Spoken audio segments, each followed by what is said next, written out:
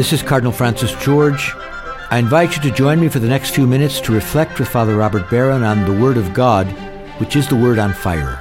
Word on Fire Catholic Ministries is a non-profit ministry at the forefront of Catholic evangelization, using new media to spread the faith on every continent.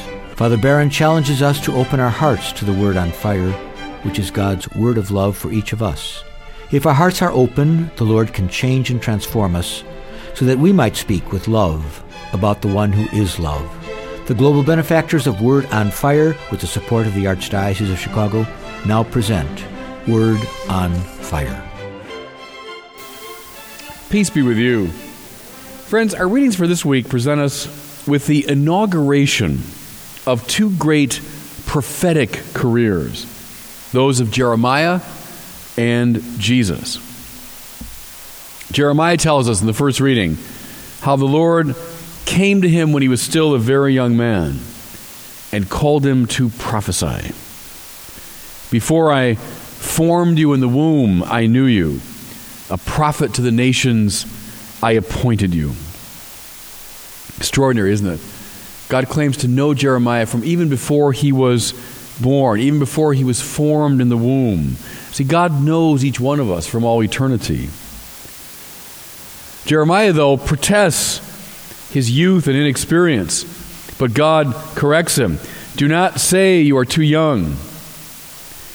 Then he tells this young man just what his prophetic career would be like. Listen, I have made you a fortified city, a pillar of iron, a wall of brass against the whole land. They will fight against you, but not prevail over you. Now here's what I want you to see.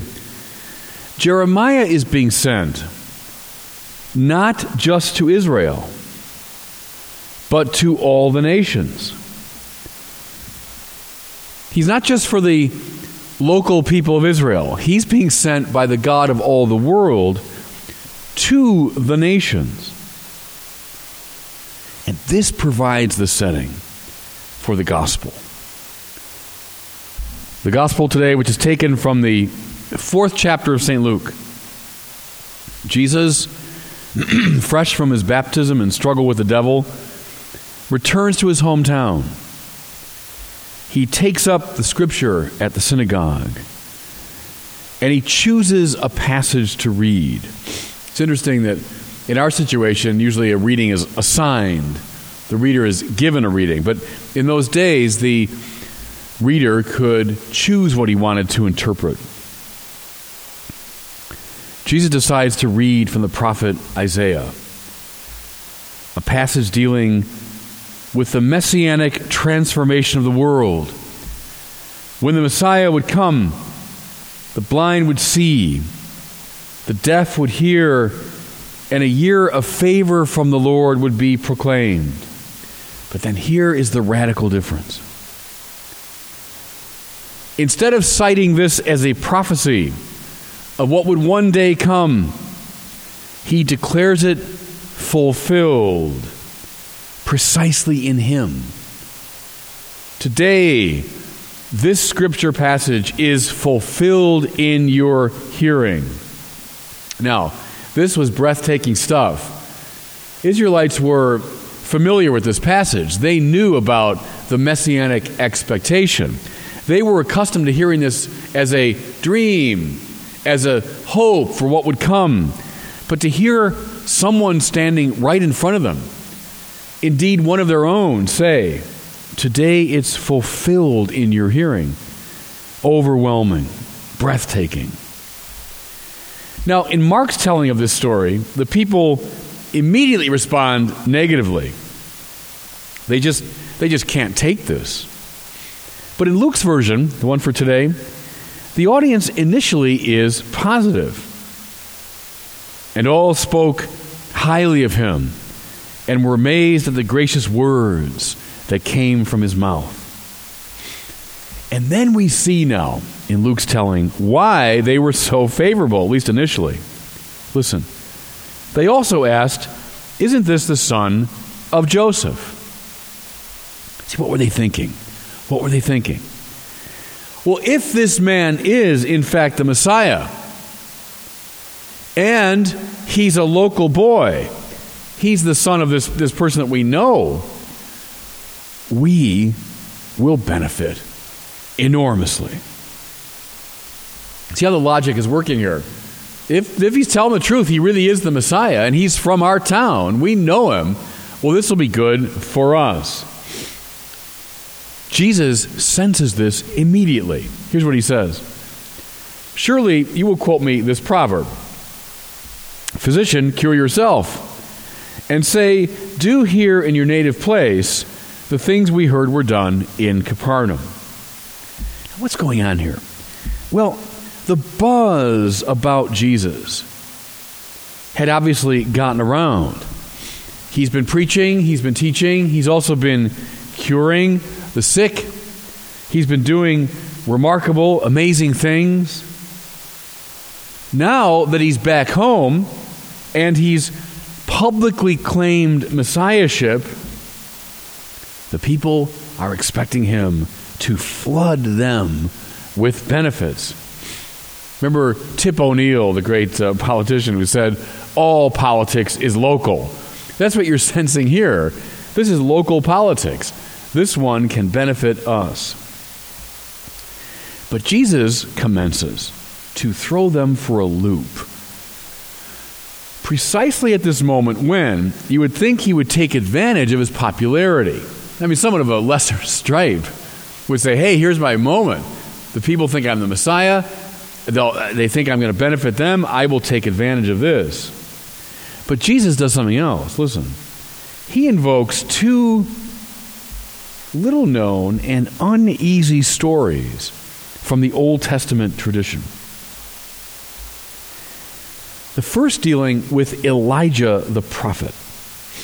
He reminds them, during a time of drought, Elijah was sent not to an Israelite, but to a widow of Sidon, the widow of Zarephath. In other words, to a foreigner. Elijah, the great prophet of Israel, chosen by Yahweh, the God of Israel, but at this propitious moment, at this time of great need, he's sent not to an Israelite. He is sent to an outsider, to a foreigner. He doesn't benefit Israel here, but someone from Sidon. And then Jesus evokes another little-known and strange story from the Old Testament, this one dealing with Elijah's successor, Elisha the prophet. He says, during the time of Elisha, it was Naaman the Syrian who was cleansed of leprosy. It's an interesting story about Naaman, who was a general, but from another country, from a rival country of Israel, suffering from leprosy. And he comes to Israel, and Elisha tells him to bathe in the river, and he's cured of his leprosy. Here's what Jesus is saying. At this moment of need, this prophet of Israel benefited not Israel, but an outsider. At these key moments in its history, God attended to the needs of the other nations and not the needs of Israel. Jesus is reminding his own townspeople now of something that is central to their own religious tradition, but often overlooked. What we saw in the first reading dealing with Jeremiah, namely, that Israel exists not for its own sake, but for the sake of the world, for the sake of the other nations. Israel was not meant to bask in the glory of being called. Rather, they were meant to be the means by which God gathers the world. They were meant to be a magnet to the other nations. Just as Jeremiah is called and sent to the nations, not just to Israel. The very glory of Israel was that it didn't grasp at glory, but rather became a vehicle for God's love. Now, we can tell immediately in the gospel context, this is not a very popular message. Luke says, When the people in the synagogue heard this, they were filled with fury. They rose up, drove him out of the town, and led him to the brow of the hill. That's a pretty angry mob. A few minutes ago, they were saying how wonderful he is, all these gracious words coming from his lips. Now they're so angry they want to kill him. Why? Why? Because Jesus won't give them what they want. He won't be a Messiah for them alone. Okay, you say, well, that's interesting. I suppose from ancient times, how do the Israelites read their history, how they understand the Messiah? But what does this have to do with us? Well, an awful lot. We can easily fall into the same trap of expecting God to benefit us all the time. Expecting God's grace to smile on us and give us good health, success, happiness, etc. I'm a member of the church. I've been baptized. I come to Mass. I follow the Lord's commands, and I should get something good out of that. But see, our purpose as church people, our purpose as those who are baptized, is precisely the purpose of Israel. To be ourselves the conduits of God's love to the rest of the world. What if God wants to use us even now, as he used Israel, as a vehicle of grace to others? Friends, here's some advice, practical advice, a way to break out of this self-centered attitude. Learn to cooperate with grace wherever you find it. Sometimes God blesses you very directly. That's true. When he does, rejoice and cooperate as fully as you can with that flow of grace. But sometimes God blesses others more directly. He gives them success, health, happiness. Good. Cooperate with that. Get on board. See how you can, in that case, enhance the flow of grace. What do we fall into, though? The trap of resentment. How come I didn't get that? How come God didn't give me success and happiness, power? Well, sometimes he gives that to you. When he does, cooperate with it. Other times, he gives it to the nations. Cooperate with that. Here's what you'll find. You will find great joy in either case. Keep telling yourself, your ultimate purpose is to be a vehicle of grace for the world. If things aren't going well for you directly, well, that's not the end of the world. Grace can always be found if we have the eyes to see it. And when we see it, get on board. Cooperate with it. Rejoice in it. Don't ask first and foremost, what's in it for me? That's the question that they asked in Capernaum. Don't ask that question. Rather ask, Lord, where is your grace? And wherever it is, how can I cooperate with it? Then you'll find joy. And God bless you. I hope you were moved today by the Word on Fire. I pray that together we might become a people on fire with love for God and neighbor here in Chicago and wherever these words are heard. Until we join Father Barron again next week, I'm Cardinal Francis George, and I pray that God will bless you and those you love.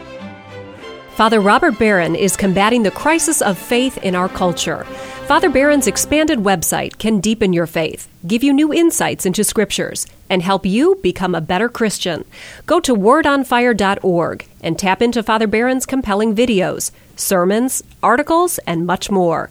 Wordonfire.org. Connect with one of the Catholic Church's best messengers, every day, everywhere.